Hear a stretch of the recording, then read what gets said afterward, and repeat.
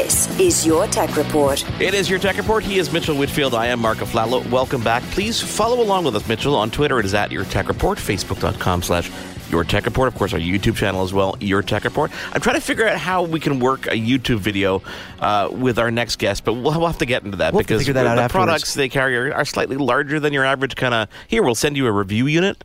Yeah, but you know what? Don't dissuade them from doing that. We like getting large packages. Well, to give people a little context here and to get a little spoiler right away, the company we're talking about right now is LG. And honestly, Mark, I don't think there's another company in any industry like LG that is so well faceted, makes so many good products in so many different areas. We love their mobile devices. You know, I have a LG television here. But they also, in addition to everything they do, they also have fantastic home appliances. And Mark, that is something we have never talked about on the air. No, and I have to tell you a quick story. We were walking in Home Depot the other day, and aside from the fact that my wife calls the LG refrigerator with the InstaView where you can see inside your new boyfriend, and she threatens to break up with me every single time. But we were not in the mode for shopping for new appliances. But I saw a washer and dryer from LG, and I'm like, yeah, I got to get that right now. And it was like an instantaneous decision, and it was not one of those ones where you're like, okay, we need this. We didn't even need it, but I saw it. I'm like, you see how much we can fit in there, and it can steam all the. Let's welcome our next guest. Dave Oyagi is a brand marketing manager for LG Home Appliances. Welcome to Your Tech Report, Dave. How are you feeling? I'm doing wonderful. Thanks for having me, Mark and Mitchell. Well, we're excited to have you because there's as Mitchell said, we talk to Frank Lee over on the mobile side. We teach on the gaming side. We talk a lot, but home appliances is one of these things where when you talk about technology, there's this fine line, right? Because home appliances used to be somewhat quote unquote analog, but they're kind of making their way into connected living rooms and homes, and it must be an exciting time for you guys, is it not? There's so many things happening in laundry these days. There's a lot of stuff going with Steam and voice command and AI and smart and Wi-Fi and all that jazz. But at the end of the day, it's about getting your clothes clean, and that's what we do with technology. Now, tell me about something. You guys are setting up something called the Ultimate Living Room, and this is happening because we're ending Fashion Week in Toronto, and we're starting TIFF, which is one of the biggest, film festivals in Canada. Tell me about this Ultimate Laundry Room before we dive into specific products. Yeah, so the Ultimate Laundry Room is we'll call it a 5-piece laundry suite. Traditionally, you have your washer and dryer. To that, we add a pedestal and a pedestal washer. So what we call our twin wash system is a combination of your traditional washing machine front load washer along with a pedestal washer. So you can actually do 2 loads at once. So divide and conquer your laundry. Do a big load up on the top and a small load on the bottom and that kind of stuff. We can talk about that a bit more in a second, but I should also mention the 5th part of the Ultimate Laundry Room, which is the styler. It's something you may not have seen. A few lucky people have them in their homes now. You will see them at a few stores here and there, but it's a really cool product. And basically, it's like a steam closet or a steam cabinet that you can use to refresh and sanitize your garments. Something that would cut down on your dry cleaning tremendously. And also, it's very good for the environment because it's just using water. Just using steam. Dave, I have to jump in right now because I'm thinking of a use case that people may not have thought of, which is I played hockey for many years. And my family would joke with me that I was a goalie, so you can imagine what that bag was like, all that equipment in there. And people would joke that equipment could get up and walk out by itself. So I think you know the reference I'm talking about here. To be able to sanitize even sporting equipment. I mean, I'm seeing a lot of different use cases here. You could take your sporting equipment, sanitize it again. You have kids that are playing sports, uniforms, equipment. There are so many different use cases for something like that. Absolutely. And you touch on the fact that sporting equipment is one of the ones, because with the sanitization mode on there, basically you're deodorizing that bag, so you're allowed to bring it back inside the house and not leave it in the garage. See, this is a huge thing. And Mark, I don't know if I have actually an LG washer and dryer in my home, and there was this model from a couple of years ago. But we're talking about technology, and Dave, I think as Mark sort of touched on, technology doesn't always come in screens and connectivity. It comes in what goes in to the machining, to the engineering, how something is built, new ways of doing things. I'd never used a washer and dryer that had a magnetic system in terms of a spin cycle, so they're ultra quiet. So there's a lot of tech that goes in behind the scenes, not just technology that people are familiar with and that can see right away, correct? Absolutely. And one of the things you mentioned, you said you do have a couple of years older laundry. If that's an LG front-load washer that's been manufactured since 2009, you can still add a sidekick and make your own twin wash system. So it's not something you have to... It's not something you have to buy right now and buy it all at once. So if you have something from 2009, you can make your own twin wash system. I remember when I saw, and I had a bunch of friends over and we were watching something on television, and I saw the commercial for the Sidekick, and I'm like, and the friends were like, oh, that's interesting. I don't really see how I'd use that. And I looked at them and I said, you guys are nuts. You know, I have two kids, little kids running around the house. How many times do they spill something on something? And it's just like, I don't want to do a full load of laundry. I also don't want it to sit in a basket with everything else for, a week before we actually get to it. And I see the use case immediately. Is this something that consumers are kind of gravitating to? Well, it's one of those things that, kids, they've got their favorite outfit and they just have to have it. And if it's not ready, or if it's their favorite blanket and they need it, but you don't want to do a full load of wash, it's great because it's 1.1 cubic feet. So it's small. It's not using a lot of energy or water, but you can do that quick load right away. School's just started, so class photos are going to happen soon. And of course, there's probably a good chance some of the kids are going to remind their parents the day before that it's photo day and they need their favorite outfit. So you just throw it into the Sidekick and it's done in no time. Dave, we're in a time right now where so many people are gravitating toward connected technology, screens, everything newfangled, and there are a lot of people that are resistant to that. A lot of people, as we use the term, like to stay analog. Do you guys find it's a little bit of a juggling act where you want to have innovations, things that people can gravitate toward in terms of technology, but not put so much tech in the products that it turns off people that still want to live in that analog world? Is it a little bit of a juggling act, you think, on the development engineering side? I think it's I think what you have to do is make something that is very analog in nature. Washing clothes is basically shaking up your clothes with some water and some soap. True. So that's a very analog action, but by having the proper technology behind it, it does a better job than trying to scrub it on the scrubber that's in your laundry sink and things like that. Another thing is to make it more convenient for you to do. So if we take, for example, smart technology and Wi-Fi connected technology, people are incorporating that more and more into their homes now.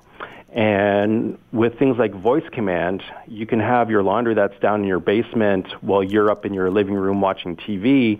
And you could say, as an example, okay, Google, what's my washing machine doing? Or Alexa, ask LG to tell me the remaining time of the dryer. Because that's awesome. You set the dryer, you know that it's going to go for a little bit of time, but you don't know when you actually did unless you set your own timer in your mind or on your phone. So you can get that notification on your phone that tells you when your laundry's done. Or, as I said, ask Alexa or ask Google, and they'll answer. They'll tell you when your laundry's done. Or when a kid interrupts the actual cycle to go grab something from it, you don't even realize they did it, and you go back to it going, why haven't you been on for the past hour? Dave, when you're integrating stuff like, connected features like that, how do you decide what's too much or too little? Where's that happy medium? Is it based on consumer feedback? Is it based on just the basics of things that you can do today?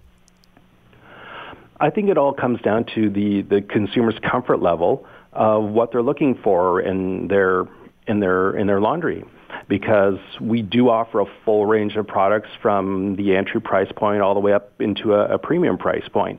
And there's different features, and it depends on what types of laundry you're planning to do and how much laundry you have to do. There are different cycles. With technology, with our Wi-Fi technology or NFC tag on, You can actually add more cycles if you want. But that's, again, where it comes down to how comfortable are you with adding more technology to your product. Like, you can set specific cycles that aren't inherent on the machine by using Wi-Fi connectivity. I like that. Can we talk about a refrigerator for a second? Because, there are companies out there that are putting, giant tablets on their refrigerator doors, but you guys took a different approach when it came to giving us access to what's inside the fridge, and that's as we kind of discussed off the air, in a more analog way, which I think is actually the wisest way, being able to just knock on the fridge door and see what's inside thanks to that InstaView feature. Can you tell us more about the InstaView feature, kind of how it came to be, and where you guys see the benefits of this? One of the key factors with refrigerators is the number of times people open and close that door on a daily basis. So they're saying that on average, the average person opens the fridge door about 15 times in a day. So multiply that by the number of people in your family. So maybe that's 60 times a day that refrigerator door is being opened and closed. Cold air is coming out or warm air is rushing in. The net result is the temperature inside your refrigerator is fluctuating, and your food, for however long that extra warm air is going in there, is reducing the lifespan of your food that's in there. So by having the InstaView, it's basically a glass window on the refrigerator door, and you knock twice, and it illuminates the inside of the fridge and the side that the door is on. So you can see what is inside your fridge. So if you're looking for your snack or you're looking for your juice boxes, you can see where they are before you open that door and before you let that cold air out. So you're not just standing there wondering, what should I have to eat right now? What's in my fridge? Knock, see it, open the door, take it out, close it up. And we also have technology on there, which is cold saver technology, which basically there's another door on the inside that's further reducing cold air loss. So by keeping the refrigerator colder longer, your food's staying fresher for longer. See, Dave, what I really love about this is technology not for the sake of a gimmick or for the sake of having something people can talk about. Did you see what that fridge did? This is technology based on usefulness. And I think there are a lot of companies out there that are doing things taking a different approach. As we said, doing things that are flashy, more visible. Oh, look what we can do. This thing, you can watch television, you can get Netflix on here. But really, you guys are innovating in a way that's more useful for the customer than just something flashy for people to talk about, which is really kind of cool. And it's also a fun party trick. It really is. Hey, go knock on my fridge, see what happens. Come on, no, really, go knock on it. So, Dave, there's if I go to the LG website and I hit on appliances, we see we get a real good view of what you guys are doing in terms of, everything. You talk appliances, you're talking about microwaves, you're talking about refrigerators, stovetops, ranges, et cetera, et cetera. Where do you see that level of connectivity growing from here? Because obviously, on the mobile side, we've seen, LG's, ThinQ technology make it to a lot of different things. Where are we going to see something that we probably haven't expected? I'm not asking you to kind of tell me something we don't know about, but I'm just curious in terms of the industry itself. Where do you see that going, and how far do you think it's going to take us?